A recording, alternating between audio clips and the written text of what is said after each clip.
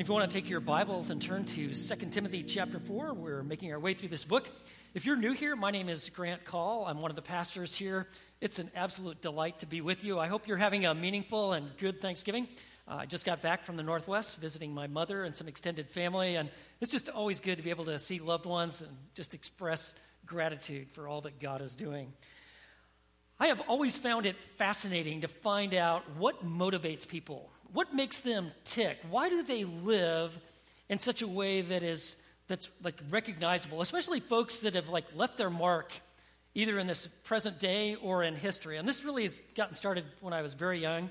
As soon as I got to learn how to read, I've been reading biographies, all sorts of different people, outdoorsmen, Western, folks in the military, all sorts of presidents. I love reading about like athletes, business leaders. I like to just figure out why do they live the way they do? What motivates them? Sometimes I want you to know this is really sobering. And maybe you've seen like some documentaries on different people. I mean, it's pretty popular to kind of document a person's life, and like you can find things like, wow, that's very interesting. You're like, oh my, that's just tragic, you know? But there's also times when you're reading, you're like, there's some things that are really transferable like to my life. And I can learn from these people. And some of the people that I really love to learn to like, how is it that you're living the way you are people who have walked with Jesus for a lot of years, and they're like vibrant. They got like love just like emanating from them. There is a vibrancy to their faith. They're not just kind of stale and just like waiting to pass away. They're like alive. They're in the game. They're running the race. And I really like to be around people like that, because it gets a joy. I'm motivated, and I love to hear their heart. And you're living, but are you living a legacy? A legacy worth remembering. A legacy that's going to leave an impression on your family, in this church, in our community. And if you're like, I wouldn't even know how to go about that. Well, that is why the verses we're looking at today, 2 Timothy chapter 4, verses 6 through 8. Friends, this is your passage. If you want to know how to live a legacy, what joy in Jesus looks like, how to be involved in kingdom purposes, how to overcome the challenges and difficulties in life, this is your passage. Because the Apostle Paul is writing his final letter under the inspiration of the Holy Spirit. In just a few, perhaps weeks, days, months, we don't know for certain, he is going to be executed and die for his faith in Christ. But instead of bemoaning all the challenges and difficulties and painful incidents in his life, instead of just coasting into despair and despondency, what he's doing is he's writing about the guiding and enduring convictions of his life. And friends, if we will embrace these, we too will see and live a life of legacy. I will tell you this, that the convictions that you hold guide the life that you live. The convictions you hold will guide the life that you live. Or said another way, the convictions that hold us mold us. So what is it that really drives you, is really going to shape your life? And if you want to know the mindset of living a legacy as a man or woman of God, then that mindset is found here. You need to, first of all, learn to live with no reserve. So take a look, verse 6. He says, "For I am already being poured out as a drink offering, and the time of my departure has come." So the first thing we see about Paul is he's saying, I live my life with no reserve. He refers to his life as a drink offering. And what he's doing is he's calling to mind the Old Testament sacrificial system. And the drink offering was given, it's the final offering after a burnt or a grain offering. They'd make these offerings at the temple as an expression of worship to God. But a drink offering was the pouring out of wine upon that sacrifice. As it's being poured out, it meant to be an expression of love and devotion to God. Like, my heart finds joy in knowing you, worshiping you, giving you my all. And so he says, I want you to know that I find my life to be like a drink offering. It's a joyful expression. And I want you to know that you and I we're pouring our life into something or someone, right? I mean, your life is being poured out, kind of like an hourglass. But for the Christian, it's our privilege and opportunity to pour out our lives as a drink offering to God. And I want you to know that it's a daily choice of devotion. But for Paul, this imagery, to see his life as a drink offering, this isn't the first time he wrote of this. Earlier in the book of Philippians, he writes in Philippians chapter 2, verse 17, he says this, "But even if I'm being poured out as a drink offering upon the sacrifice and service of your faith, I rejoice and share my joy with you all." Did you see that? He saw his life as being poured out as a drink offering, meaning each day, whether it was a difficult day, a great day, things were going his way, or he's facing some challenges, whether it had been hardship or absolute happiness and delight. But he says, I'm pouring my life out as a drink offering to God for the sacrifice and service of your faith. You see, when God breaks us from just living for us, and I want you to know, like, the whole ego is like this magnet. It's always like it's all about me and my life and my feelings. I want you to know that God is looking to break us from the mold of living for self to start living for Him and to invest ourselves in the lives of others. And to do so is a great joy and delight. It is a pouring out, and it at times can be very costly, and it can take everything out of you. But really, if you're looking for joy in this life, we somehow got the idea like, well, I got to manufacture joy, and I got to accumulate things, and I got to gain all these experiences, and I got to have all of these positions and titles, and it's all about me. I want you to know you're going in the wrong direction. Joy is found in releasing and yielding yourself fully to God and seeing your life being poured out, however, whatever you're doing, whether you're in school, in your job, with your family, in the community, in our church. I'm a drink offering to the sacrifice and service of your faith, and you're going to find joy in Jesus. But I want you to know it's a daily choice. Devotion is always a daily choice. And notice what Paul is saying. For I'm already being poured out as a drink offering, and the time of my departure has come. This was a word that was used for loosening something, like mooring ropes on a ship when they were being loosed, when the ship was about to sail, or, for instance, like a tent, when it's being pulled up, you're pulling the stakes, you're taking those ropes out. What Paul is saying is, my ship is about ready to sail. I'm about ready to move into eternity. I'm pulling up the stakes in this earth and in this life because I'm about ready to be in the very presence of God. You see, you and I, if we want to live a legacy, we've got to learn how to live with no reserve, with real devotion to God. I'll tell you this, that if you've been pulling back, it's never too late to start pouring out. Isn't God gracious and generous? And so, if you think about it, you and I have the opportunity each day, and let me encourage you, as you begin your day, as soon as you remember, give your life and your day to God. Thank Him, express gratitude, and give yourself to Him. Ask God, would you do your work in me and through me? And when we do, we live our life with no reserve. You see, the mindset for men and women of God who live a legacy, it's to live with no reserve. It's also to live with no retreat. Look what he says in verse 7. He says, I have fought the good fight. I have finished the course. I have kept the faith. He's living his life with no retreat. The word retreat, it means to act in such a way that you're pulling back. It's withdrawing from what is difficult, dangerous, or disagreeable. And many people, they just basically live their life in retreat. Life is hard, difficulties come, what happens? Whoosh, we just pull back, right? We're going to hide behind some sort of metal mask. We're going to find some sort of little fortress, and we're just going to hide behind that. That's to retreat. But what Paul is saying here is, if you want to live a legacy, you have to live with no retreat. And notice how he explained it. I have fought the good fight.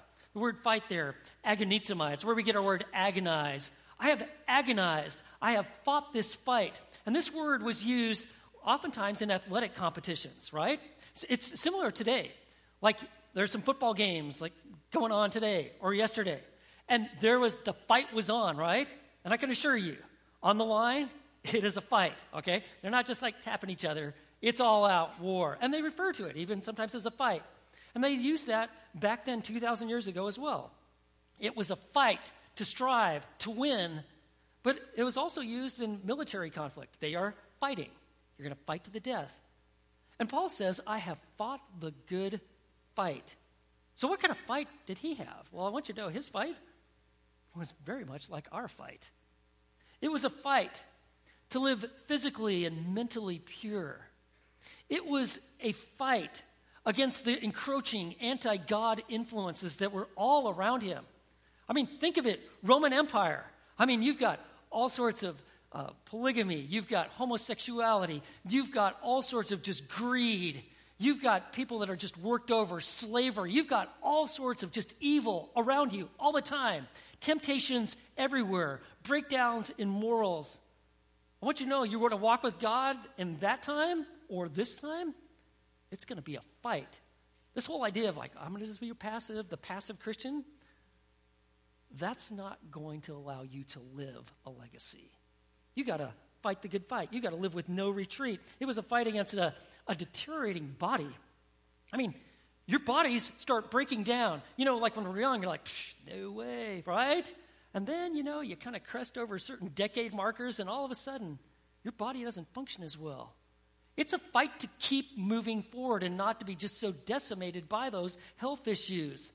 And yeah, you've got a body that's breaking down, but you've got a soul that's being built up. It was a fight against Judaizers and paganism. It was a fight against those who were legalizers and turning the Christian faith into a bunch of rules. It was a fight against temptation, against sin. It was a fight to present the gospel, to build disciples. You got to be in the game. It is proactive. It was a fight not to give in to devastation, discouragement, despair. And he says, I have fought the good fight. And he faced some pretty significant challenges. Obviously, he had been whipped, beaten, maligned, abused. Once he was even left for dead, He'd been shipwrecked. He'd been slandered so many times. Every charlatan that was out there tried to pick him apart. But no matter what, he says, I've fought the good fight. And that means in our humanity, there are going to be some days that are just flat out just miserable, right? And it's going to be difficult and painful, and it's not going to go away. And in our humanity, we're going to mess up. We're going to say the wrong thing. We're going to do the wrong thing. We're sinners. The only thing perfect about us is our Savior. But to keep moving forward, despite the difficulties and the challenges, friends, that's a fight. You're going to take some hits. But he says, I keep moving forward. He says, I have fought the good fight. I have also finished the course. He says, I've run the race. I ran the race God called me to run. And he says, I did it with no retreat. If you've ever been involved in running, when you're competing, we run to win. We're not just jogging along, like this is a pleasant experience, No. If you're a serious athlete and you're a serious runner, you run to win. You know that it is going to cost you. Your body is going to experience all sorts of pain. The temptation, I know this from firsthand experience, to just like lay down on the side of the track and just like, I'm glad this is over, right? I can finally breathe. It's out there, but you are running to win. And that is the mindset he had. No retreat. Running to such a way that you would win, no matter what the difficulties. It's kind of like running a cross-country race. Like in track, there are really like no impediments, right? You just run around in circles, right? And that was all I was good for, right? Just run around in circles. But in cross-country, it's a little different.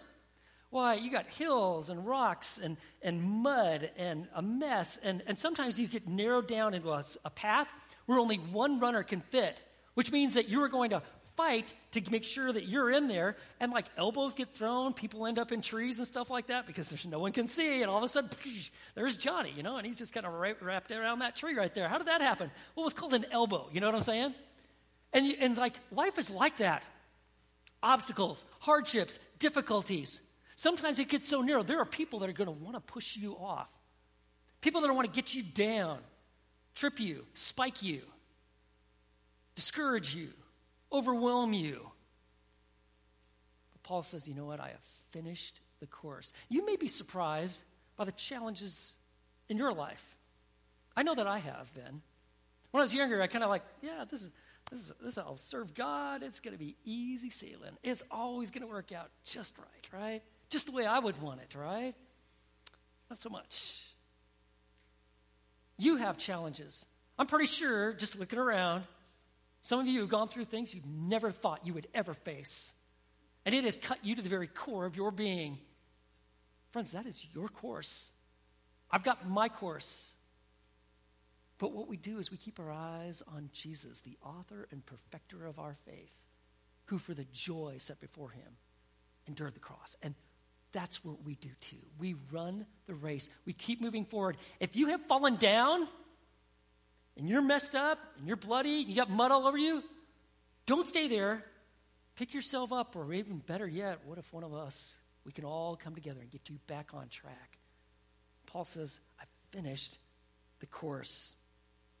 And then he also said, I have kept the faith. What does it mean to keep the faith? Well, first of all, it means to live life with a dependence upon God, to trust him, to delight in him, to depend upon his strength, to be filled and to walk in the Spirit. But to keep the faith also means to keep the doctrines that are given to us in Scripture. Like it says in Jude 3, the faith that is once for all delivered to the saints. It is the Bible. It is the Scripture. I have kept the faith. I didn't water it down. I didn't cut out the parts I didn't like. I believed God. I trusted in him, and I kept his word. And I'll tell you this, that if you're going to keep the faith, you've got to learn how to give it away, which means you pass it on to others. This is what we saw in 2 Timothy chapter 2, verse 2. Remember? You actually pass it on, pass on the biblical truth to other believers, to the next generation. And Paul says, I have kept the faith. If you were looking for something to really give purpose and absolute meaning to your life, let me tell you where you'll find it. That is in following Jesus Christ. Everything else is going to let you down. Some of you know this from firsthand experience.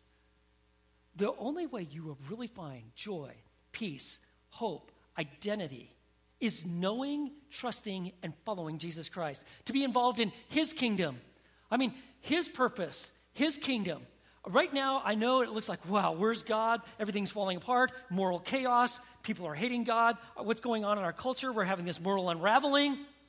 I want you to know, in the end, God wins. I know that because I've read the last book in the Bible. God is triumphant, and he is working out his perfect will. He's accomplishing his purposes. He's drawing people to himself in this present time. If you're saying like, hey, why doesn't God just like judge everything right now? Let me tell you why. Because this is the day of grace.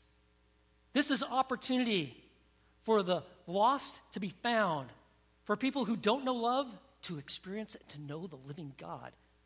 That's what's happening right now. And Paul is saying, I'll tell you what, living your life with no retreat, that's a life that lives a legacy.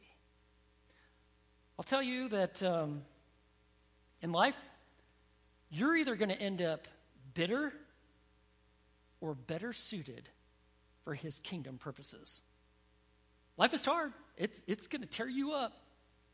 It'll take you down to the very essence of your being. And those experiences will either make you a very bitter person, and you'll probably move into isolation, and you're not going to be a lot of fun to be around, and you won't even like yourself probably. Or it'll make you better suited for his kingdom purposes. Better be able to minister to others, because you're not the only one that goes through challenges. Just look around. Every single person around you has gone through great difficulty. I mean, just looking around, I've seen some horrendous, difficult things like, whoa, how do you make it through that? You can actually encourage people. And the body of Christ, we need each other. We're always communicating, encouraging one another. We need each other. Friends, that's what it means to live a legacy, to live your life with no retreat. You see, the race isn't over until you cross the finish line. And that means that if you're still here, there is still love to be shared. There is joy to be given. There is hope to be known. God wants to do his work in you and through you. Like it says in Philippians chapter 1, verse 6, Paul writes, "For I am confident of this very thing, that he who began a good work in you will perfect it until the day of Christ Jesus." God's at work. Finish strong. No retreat. You want to live a legacy, do you? Do it with no reserve. Do it with the mindset of no retreat. And finally, live your life with no regrets. Take a look at verse 8. You see, the reason that Paul had the right passion and the right priorities is because he was living for the right prize. In the future, there is laid up for me the crown of righteousness, which the Lord, the righteous judge, will award to me, and not only to me, but to all those who have loved his appearing. Did you see that? You see, Paul isn't living for the here and now. You see, God had helped him to see that to truly experience joy, to live a life of a worthy legacy, you've got to live past the here and now. You live for eternity. You live for the joy of being in his presence. And notice what he says here, in the future. Do you see that? Yeah, he's going to get killed. It's going to be ugly. It's terrible. But that's just a dot on the line of eternity. He's looking to the future. In the future, there is laid up for me the crown of righteousness. So the word crown, the Greek word Stephanos. So if your name is Stephen, your name means crown, okay? That's where it comes from. And it was a crown plated with gold. It was given to dignitaries, military victors, and if you were a great athlete, you would get this like crown. It'd be gold plated, and it was like really cool, right? Well, Paul is saying, I'm living for the crown of righteousness. You see, it's a future crown that we receive because it's our present reality. You see, you and I, who have placed our faith in Jesus Christ, you see, Jesus Christ lived a perfect life. He is the eternal Son of God. He entered into humanity, incarnation, right? It's the Christmas season. He was born. He lived a perfect life. Jesus didn't come to abolish the law. That's what he said on the Sermon on the Mount. I didn't come to abolish the law and get rid of it. No, I came to fulfill it. I'm going to fulfill every aspect of it. Meaning, he is, in his humanity, completely righteous. So we have one who is the eternal Son of God. He is fully God, truly human. He fulfills all the law's demands, and he dies as a perfect sacrifice for our sins. He doesn't have sin. No, he bears our sin in his body on the cross. And what does he do? He then, by virtue of his resurrection, gives us his righteousness. Everything perfect about him gets transferred to our account. All of our sin gets transferred to him. That is the gospel.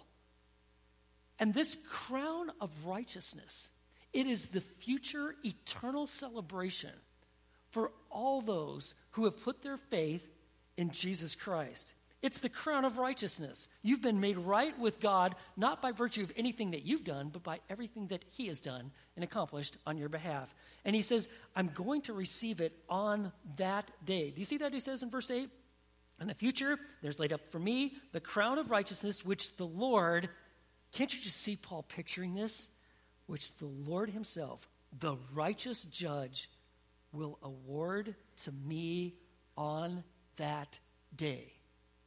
The day in which he appears before the living God. And he says, I want you to know I am living for that. It's the day in which you will stand before the living God. And you and I will never be judged for our sin because Jesus was judged in our place. But we will be evaluated and rewarded by what we did with what God gave us. And we will receive this crown of righteousness, Paul says. He says, I'm living for that. Eternal glory in the presence of the Lord himself. That means everything to me.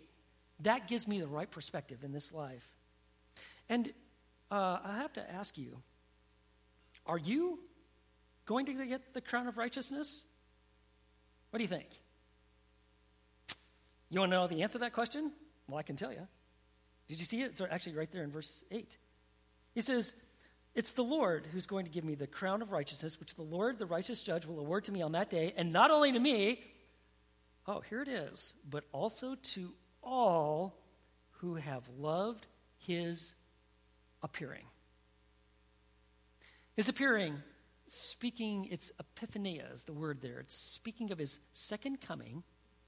And so like when an emperor would come and visit, it was referred to as the epiphania. His appearing, the emperor's here. And what Paul is saying is like there is going to be the second coming of Jesus. Just like he came the first time and was promised, and he did. Remember, he promised, he says, I'm coming back. Oh, yeah, I know, most of the world not thinking about the second coming of Jesus. But Paul is. He says, it's his coming that I'm looking for. But the question is, are you going to get the crown of righteousness? Is that for you? The answer, it's found right here. Do you love his appearing? In order to really love the second coming of Christ, well, you have to love his first coming.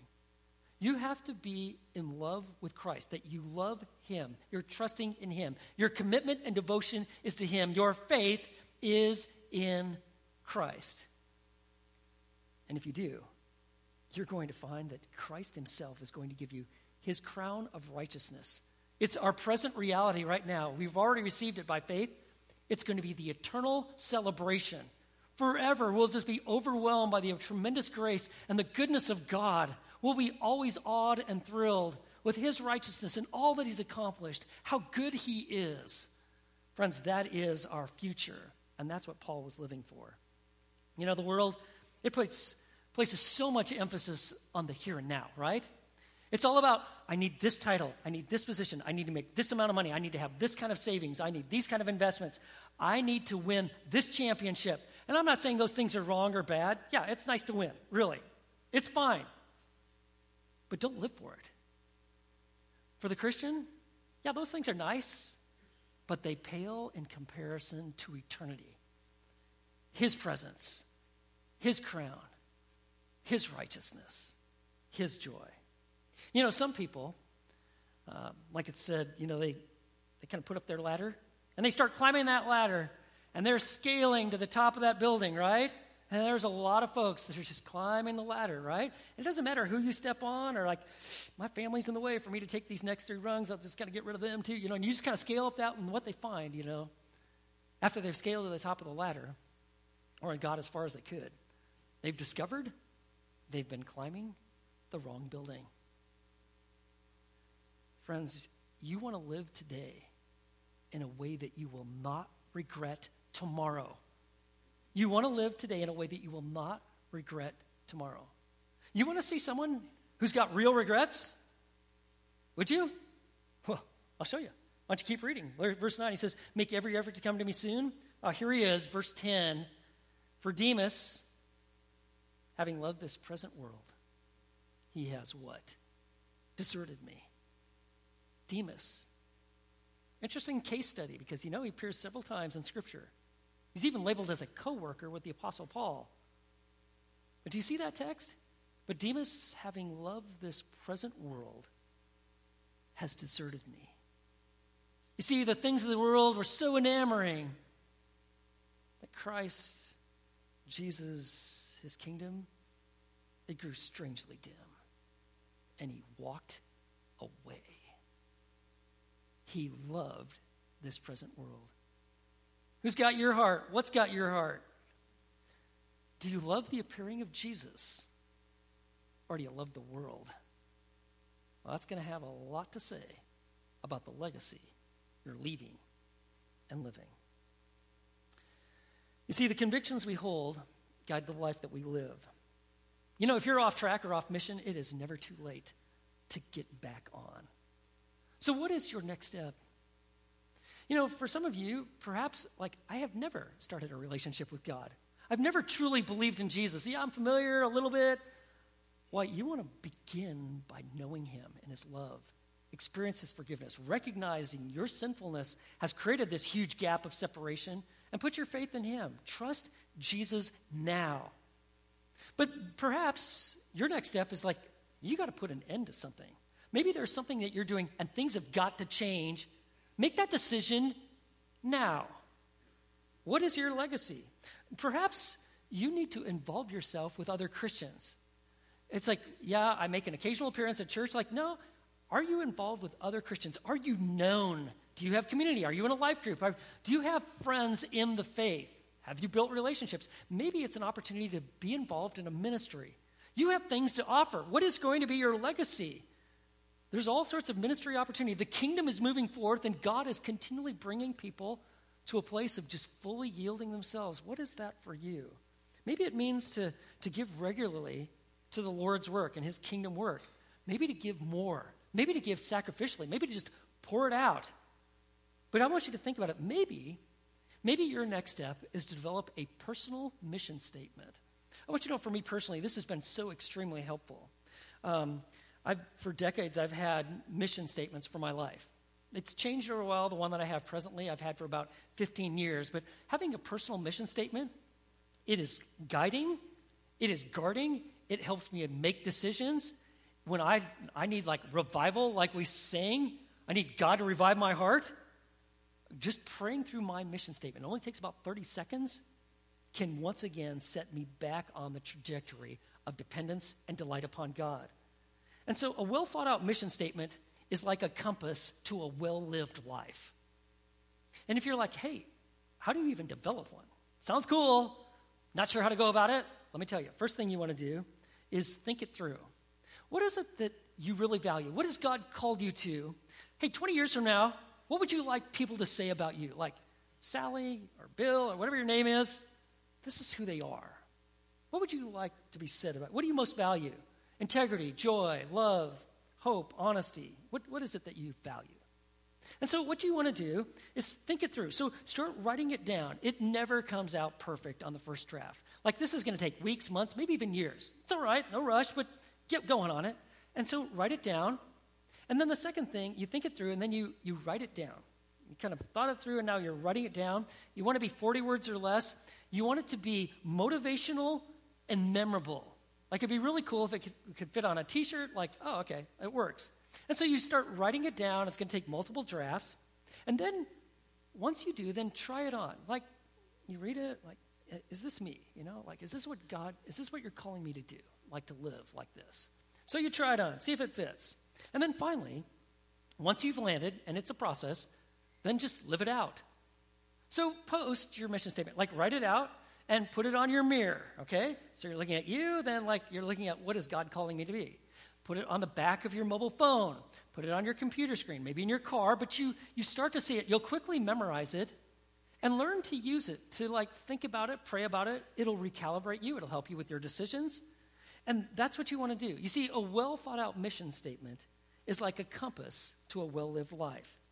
And so I'll just give you mine. And I've had this one for at least 15 years. And it's simply this: to walk joyfully and confidently with God and to love and lead others in the life that we have in Christ. To walk joyfully and confidently with God and to love and lead others in the life we have in Christ. Life is an acronym for loving God, investing in others, following his word, engaging our world. But let me give you some others. Let me give you the Apostle Paul's. We just saw it. To fight the good fight, finish the course, keep the faith.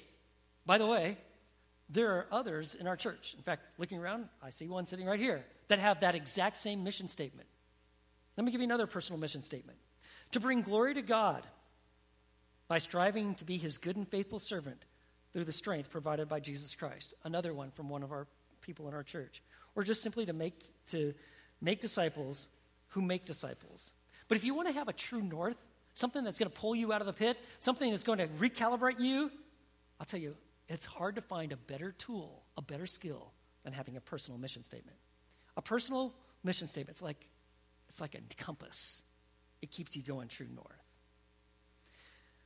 I want to tell you about a young man. His name is William Borden.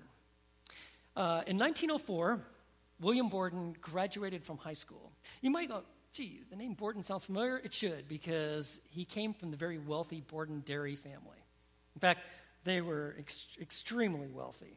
And so for a graduation present from high school, big achievement, I want you to be thinking about what you might be getting for graduation or what you received from your high school graduation. Why, his family gave him a year-round trip around the world. Whoa, I got a suitcase, okay? So, trip around the world for a year, suitcase, okay? I don't know. But anyway, he got the trip around the world. And so when he's going around the world and he saw all the different cultures, his heart became really troubled by what he saw. All these people that didn't know the living God, especially when he was in the Near East and the Far East. He was deeply troubled by this. These people don't know Jesus. They don't even know the gospel. And they're worshiping rocks and stones. And they've got it all wrong. They don't really know God.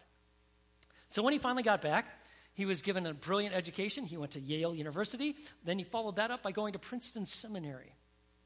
It was while he was in school that God had really set it upon his heart that he was to go and to reach the Muslims in China who were living in utter darkness. So when he graduates from school, at the age of 21, his family wanted him to take over the family business. He was brilliant, and he could have lived the absolute lucrative life. It would have been ridiculous. And he was smart. But he says, I can't do that because God has called me to be a missionary in China to the Muslims living in total darkness. They simply couldn't do it. They pleaded. They did everything he could to get him to change his mind, but he wouldn't do it. In fact, he gave away his fortune. In fact, a better way of saying this, he invested it in God's kingdom, in the work that God was doing in the church, in the world. At age 23, he became a trustee at Moody Bible Institute.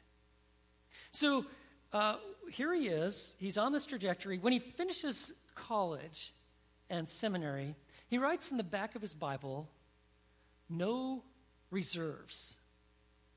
And then when he's at Moody Bible and he is serving as a board of trustee and he's preparing to be a missionary, he gives his final $500,000 away. To give you equivalent of what that was, that's in today's dollars over $15 million. At the back of his Bible, he once again goes, and so he has no reserves, and then he writes the words, "No retreat." And then at the age of 23, in his 26th year, in 1913, he leaves to go out on his mission, and he sets sail for Egypt. But by the time he arrives in Egypt, he's contracted cerebral meningitis. Excruciating, painful. And within a month, he dies there in Egypt. While he lays there dying, he picks up his Bible, and at the back of his Bible, he writes these words, "No regrets." After he died, someone found his Bible, was going through it, and they discovered at the back that he had written this: "No reserves, no retreat, no regrets." Today, in an abandoned graveyard at the end of a trash-filled alley, you will find the tombstone of William Borden. In fact, there is a picture of it. It says 1887 to 1913. At the very end of the inscription, it simply says this: "Apart from faith in Christ, there is no explanation for such a life." You see, the convictions we hold guide the life that we live. Let's pray. Lord, your word is so absolutely powerful. You've given us food for our souls, truth to guide us, life in Christ. You're calling us to further kingdom influence, greater love in Christ. So, Father, if there's someone here today who's never truly trusted you, would they just pray with me now and say, "God, I turn from myself and my sin. Today I believe in Jesus. I need forgiveness. I need life. I need hope. I need peace. I need you." And Father, for those of us who do know you, Lord, would you fashion and form in us a heart to fully give ourselves to you, to fight the good fight, to finish the course, and to keep the faith. For your glory, we ask in Jesus' name.